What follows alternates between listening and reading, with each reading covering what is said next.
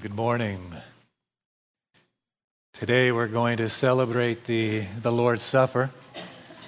But before we get there, before we do, I want you to turn with me to the best chapter in the Bible. Now, if you have been here the last 6 Sundays, you know, of course, I am referring to Romans chapter 8. The best chapter in the Bible. Have I convinced you? Yes. Still 1 or 2 doubters? No. Well, I have 9 sermons to go, including this one. I'm not joking. I have 9 sermons to go beside this one. So if there are still any doubters out there, my goal is to convert you yet. That this is indeed, if not the best, certainly numbered among the best chapters in the Bible. It contains numerous themes. We've seen that. When we began, way back in verse 1, I asked you to keep 3 overarching themes in view. The first overarching, all-encompassing theme was the glory of the triune God. As Christians, we are Trinitarians. As Christians, we were baptized in the name of the Father and of the Son and of the Holy Spirit. We believe there is only one God, the one true living God who exists eternally in 3 persons: Father, Son, Spirit. Father, Son, Spirit. Co-eternal, co-equal, and co-essential. We behold the glory of God triune in this chapter. You just glance with me for a moment back to verses 3 and 4. And look with me at what Paul says there. For God, that is the Father, has done what the law, weakened by the flesh, could not do, by sending his own Son in the likeness of sinful flesh, and for sin. He condemns sin in the flesh, in order that the righteous requirement of the law might be fulfilled in us, who walk not according to the flesh, but according to the Spirit. And so there you have it. Father, Son, Spirit, working in perfect unity and cooperation to secure the salvation of his people. You look again, for example, at verse 9, what Paul says there. You, however, are not in the flesh, but in the Spirit, if in fact the Spirit of God dwells in you. Anyone who does not have the Spirit of Christ does not belong to him. One true living God who exists eternally in 3 distinct persons: Father, Son, Spirit. You look just one more time at verse 16. The Spirit himself bears witness with our spirit that we are children of God, the Father. And if children, then heirs, heirs of God and fellow heirs with Christ, provided we suffer with him, in order that we may also be glorified with him. It is a precious doctrine. It is a fundamental doctrine. One God who exists eternally in 3 persons, Father, Son, and Spirit. And here is what is so glorious about it.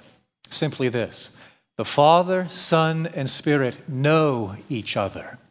It's going to become very evident in the verses we're going to look at this morning. They actually communicate with each other. They know each other. They love each other and rejoice in each other.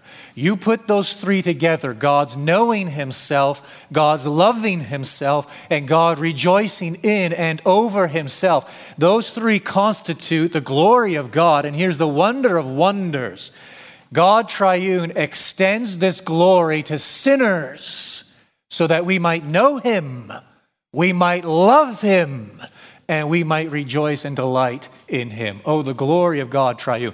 The second overarching theme was this, the ministry specifically of the Holy Spirit. You go through this chapter from start to finish, and you will find 21 expressed references to the Holy Spirit.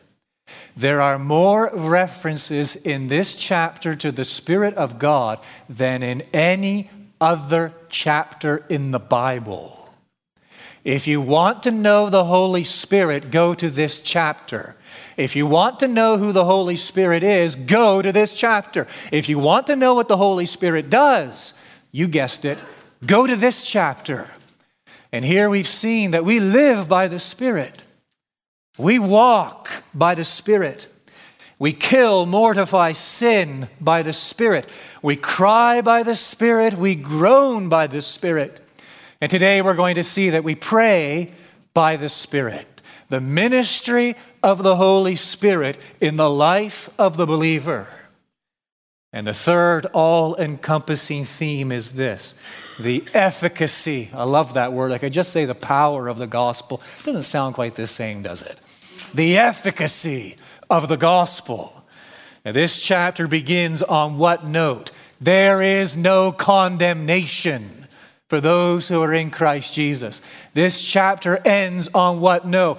No, there is nothing that can separate us from the love of God in Christ Jesus. No condemnation, no separation. Paul takes us on a tremendous journey in these verses from trial and suffering to peace and renewal in the new heavens and the new earth. I suggested to you 6 weeks ago, and I'm going to suggest to you again, that this is the chapter you want when you are collapsing under the weight of your sin. Get to this chapter when you are collapsing under the weight, the burden of your sin. This is the chapter you want when you are melting in the fire of affliction. Trouble all around. No light, proverbially speaking, at the end of the tunnel. This is the chapter you want. This is the chapter you want when bearing the weight of sorrow, whatever the cause. And this is the chapter you want when expiring upon your deathbed. 3 tremendous overarching themes: the glory of the triune God, the ministry of the Holy Spirit, and the efficacy of the gospel. No condemnation, no separation for those who are in Christ Jesus. Where are we? Do you remember? Verse 26. We have covered the first 25 verses. Paul begins the chapter with the doctrine of justification, a change in our legal status, standing in God's sight, that through faith we're made one with Christ, therefore we're free from condemnation. He moves on to the doctrine of sanctification, that not only does God change our legal status, but he begins to change us. He begins to renew us in the image and the likeness of his Son, the Lord Jesus. And then Paul waxes eloquent on sanctification and what it means for us, by the Spirit's help, by God's grace, to put to death the deeds, the sins of the body. And then he moves on from there. And he reminds us that those who put to death the deeds of the body are those who are led by the Spirit. Those who are led by the Spirit are indeed the sons of God. And he enumerates all of those tremendous privileges of sonship. And then he comes in verse 17, really at the end of it, to a perplexing problem. And he introduces this subject of suffering. And he reminds us that this, again, proverbially speaking, that this life is not a bed of roses for the Christian. That we're caught in this tension of now and not yet. We're caught in this tension of only being partly saved. Yes, we're saved positionally in the Lord Jesus. It's all ours. But we have not yet entered into our reward. We have not yet entered into the inheritance. And this journey is paved, this pathway is paved with suffering. The way to the crown is the cross. It is always the cross. But Paul doesn't just throw that out there. He wants to give us a little shot in the arm. He wants to give us a great deal of encouragement. And basically what he does from the 18th verse through more or less to the 30th verse is he gives us 3 encouraging words. I'm suffering. I know you're suffering. I realize you have suffered. And we don't know what lies up ahead around the corner. But we know that living in this fallen world as a child of God, there are going to be unpleasant days. There are going to be difficult circumstances. And in effect, Paul is saying this.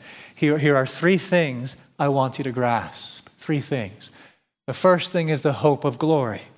That begins in verse 18 all the way through to verse 25. The second thing is the power of prayer. This morning's text, verses 26 and 27.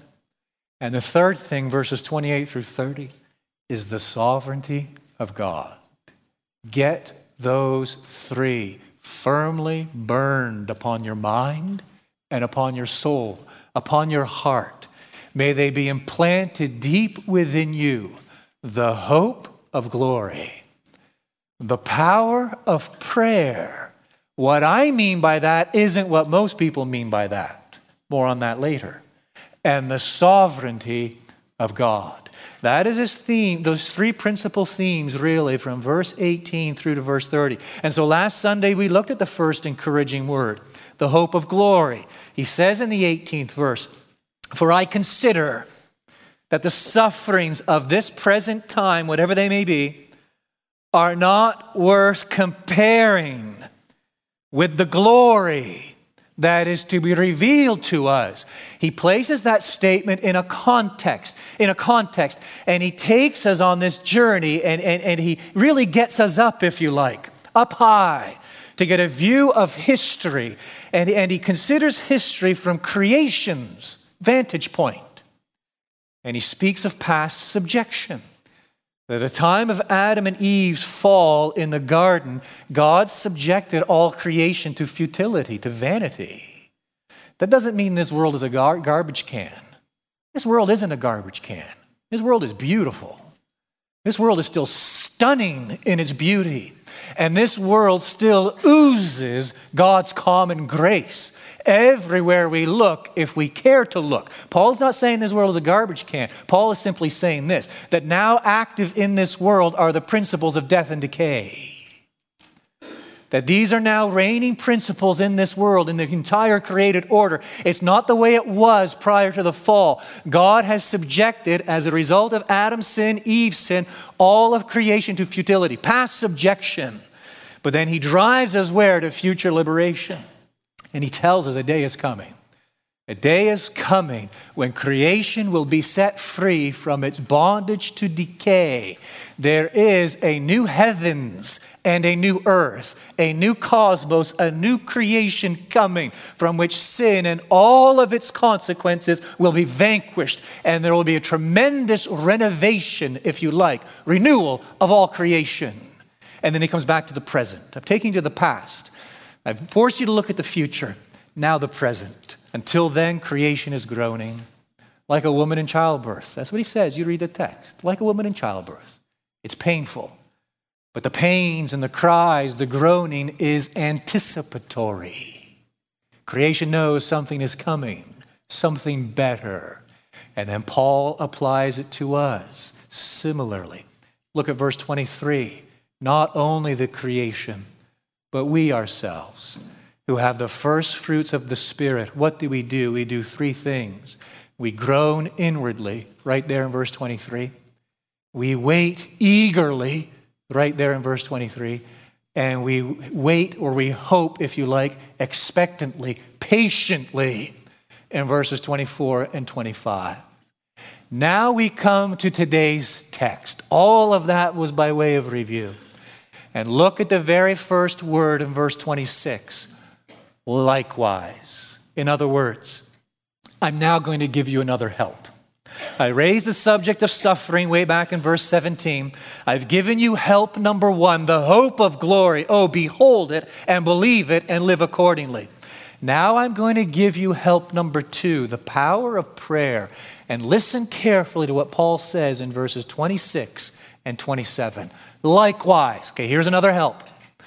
The Spirit, the Holy Spirit, helps us in our weakness.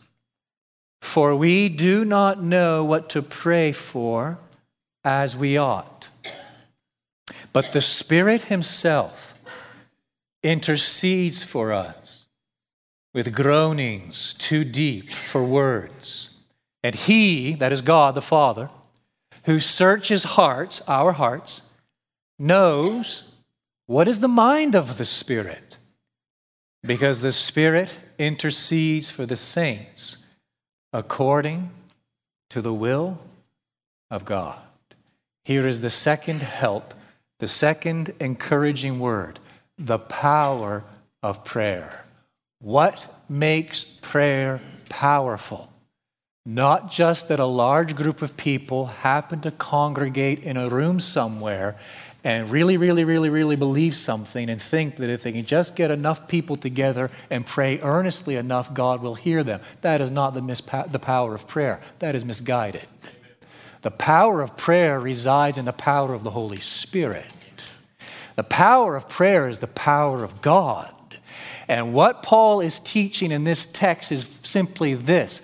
When we pray by the Spirit in 2 specific ways, we see God's power at work. The first way is this: the Spirit gives assistance in our prayers. That's his point in verse 26. The second point is this: the Spirit ensures the acceptance of our prayers. That's his point in verse 27. 2 points unfolding the power of prayer. Look at them carefully with me. Again, here's point number 1. The Spirit gives assistance in our prayers. 26th verse. Likewise, the Spirit helps us in our weakness, for we do not know what to pray for as we ought. But the Spirit himself intercedes for us with groanings too deep for words. There are 2 little points in here that we must get. The first is this: we're weak. Let me state that slightly different terms to make sure you're getting it. You are a weakling. That's what Paul is saying. I am a weakling. We are weak. Why? Look at the text. Likewise, the Spirit helps us in our weakness, for, so here's the origin or the cause of our weakness, we do not know. We're clueless. Absolutely clueless is what he is saying. We do not know what to pray for as we ought. We're stuck in this journey, living with this tension of being in 2 ages, between the old creation and the new creation, the kingdom inaugurated and the kingdom consummated. Again, let me say it: we are only partly saved. Yes, we are saved in Christ. It is all ours in Christ. It is unchangeable. There is nothing that can separate us from the love of God in Christ Jesus. That is true. But we have not yet inherited the reward. It's not ours yet. It is ours by right. But we have not yet entered into the enjoyment of it.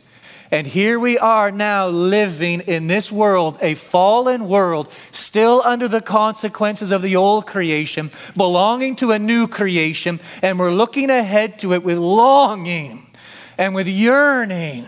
We know what the Bible says. We know what is held out to us. And there we look, and in the present we suffer.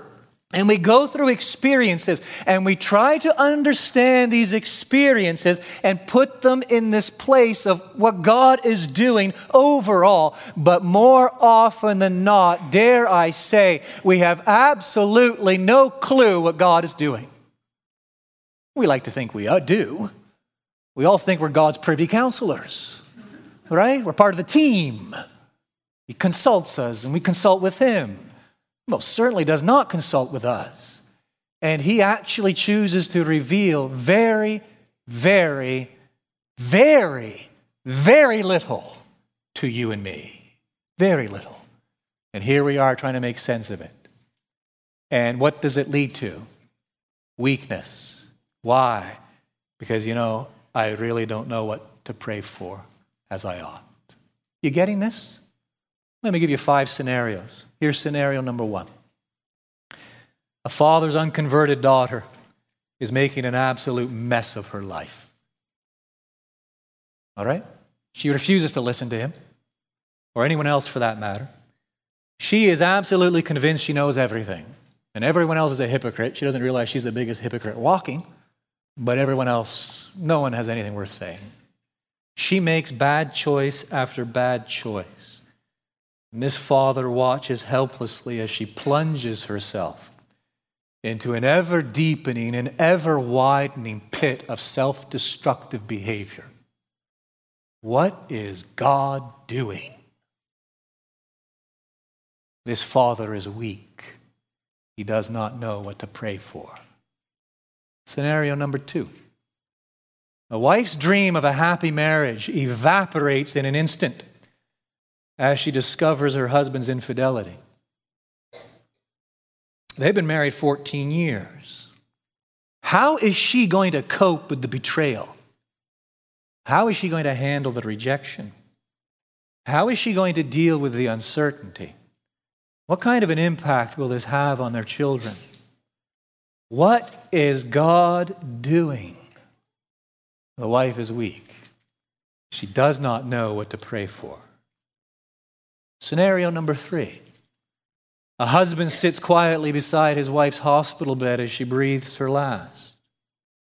Their dreams of growing old together left in a crushed and crumpled heap on the ground.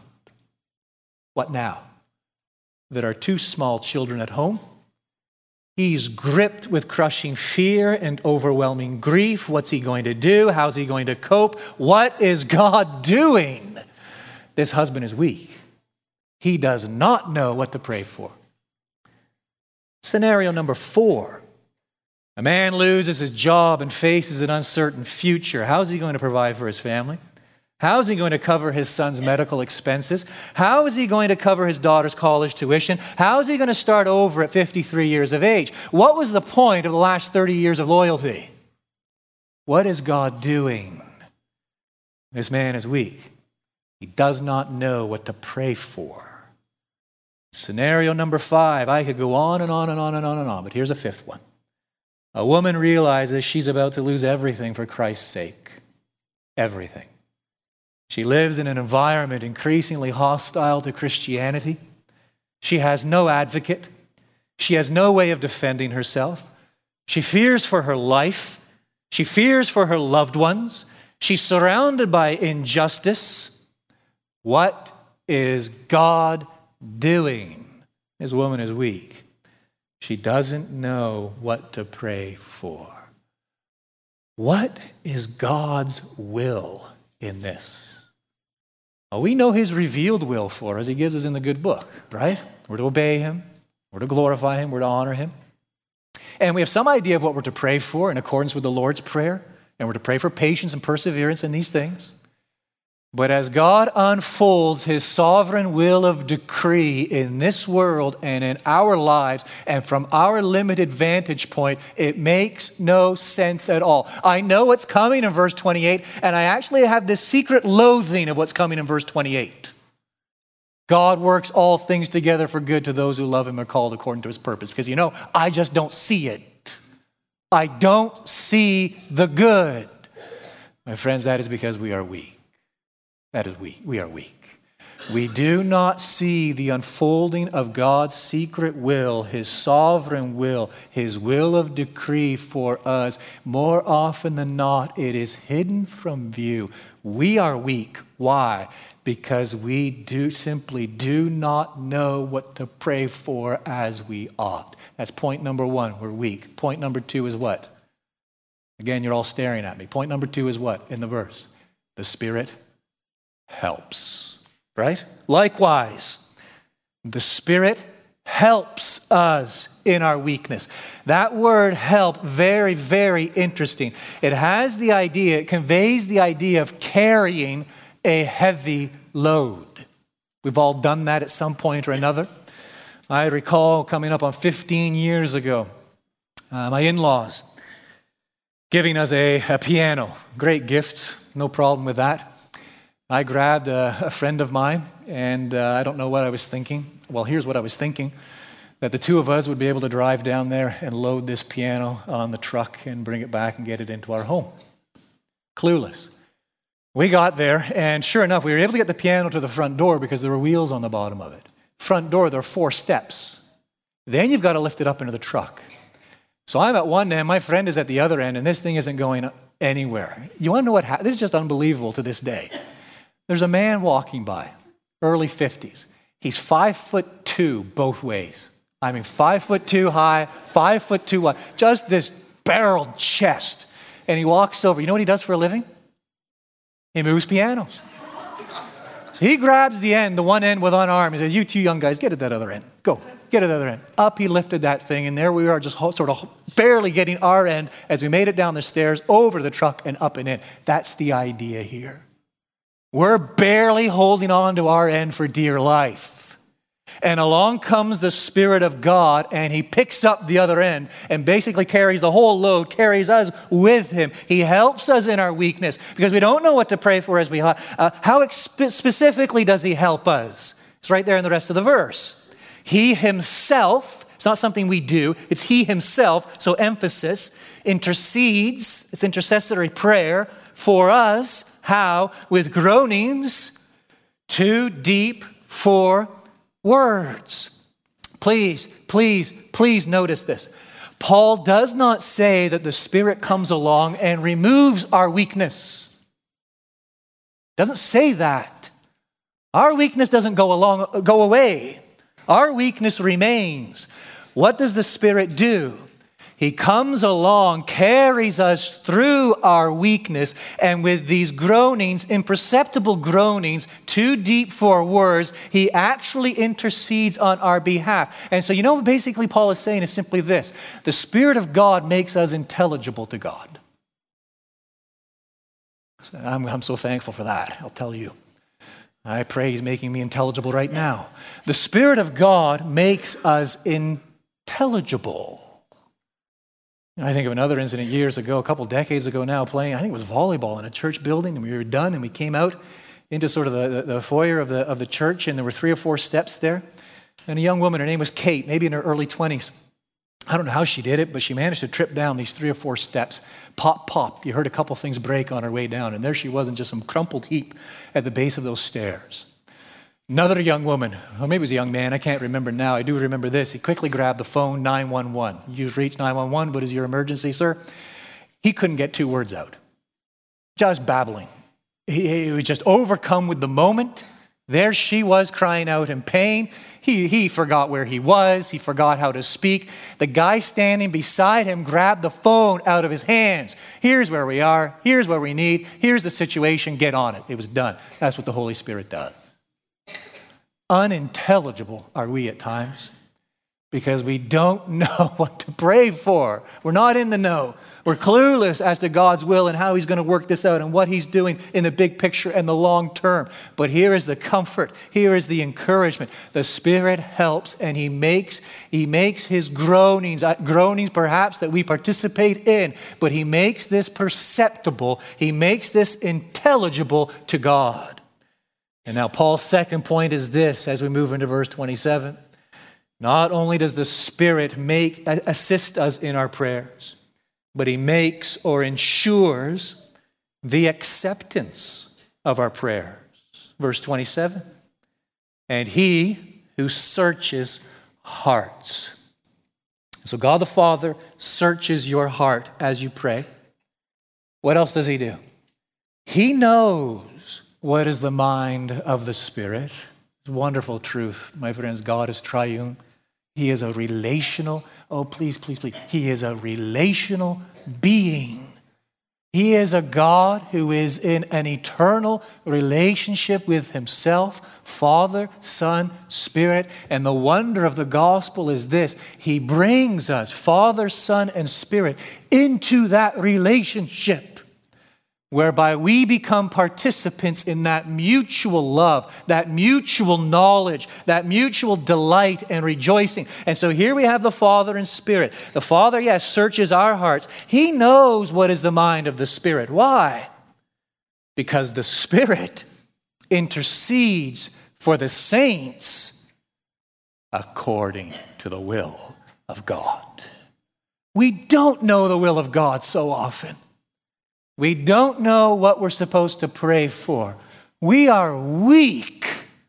Oh, but this great help that comes ensuring the acceptance of our prayers even when we simply groan, even when we simply acknowledge that this situation defies understanding, even when we are brought to an end of ourselves and all we can do is cry out, call out to God, help me. We can't add anything to it. We can't provide any explanation. We're unclear as to what God is doing or how he's going to help or what assistance he provides or what his overarching plan is.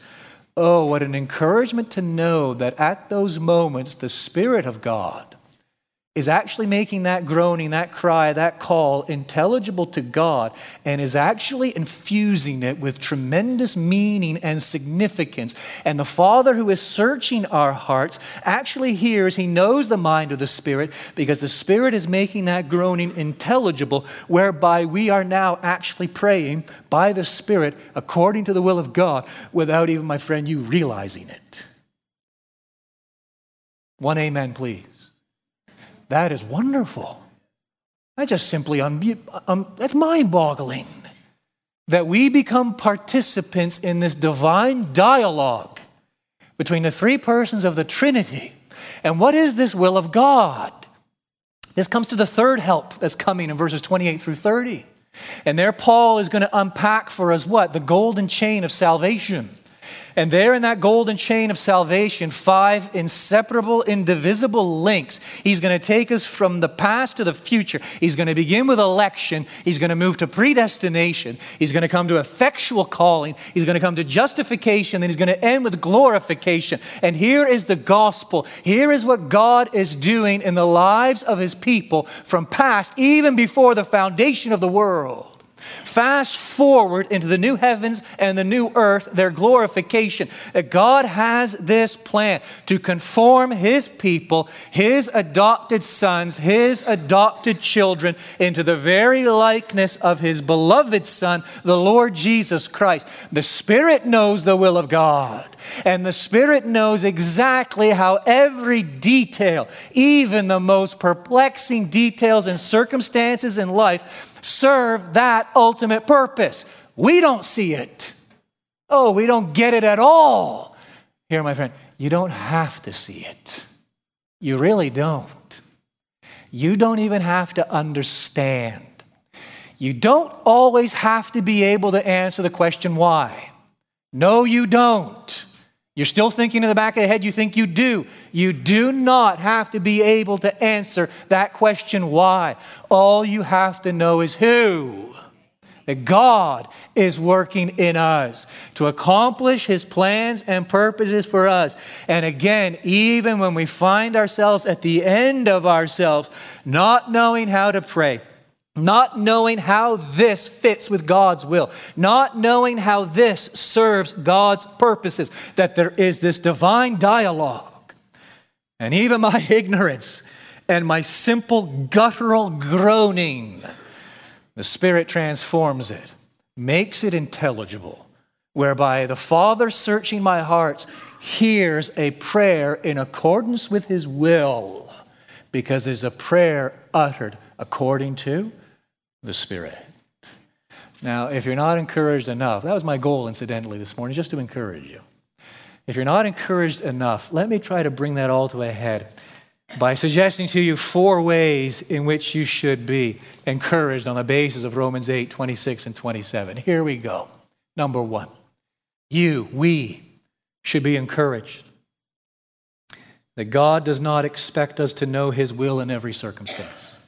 He doesn't expect us to know his will in every circumstance. His revealed will is that we obey him, we honor him, we glorify him. But we do not need to know his secret will. We are never called to investigate into his secret will. We do not have to know everything. That should just be a sense of relief. I don't have to know everything. I don't have to cross all the T's and dot all the I's and figure out in every situation what God is doing. I'm not called to do that. Oh, how encouraging that is. Secondly, we should be encouraged that the Spirit of God intercedes for us in the midst of our weakness. This doesn't mean we don't pray. It means he makes even our inaudible prayers intelligible.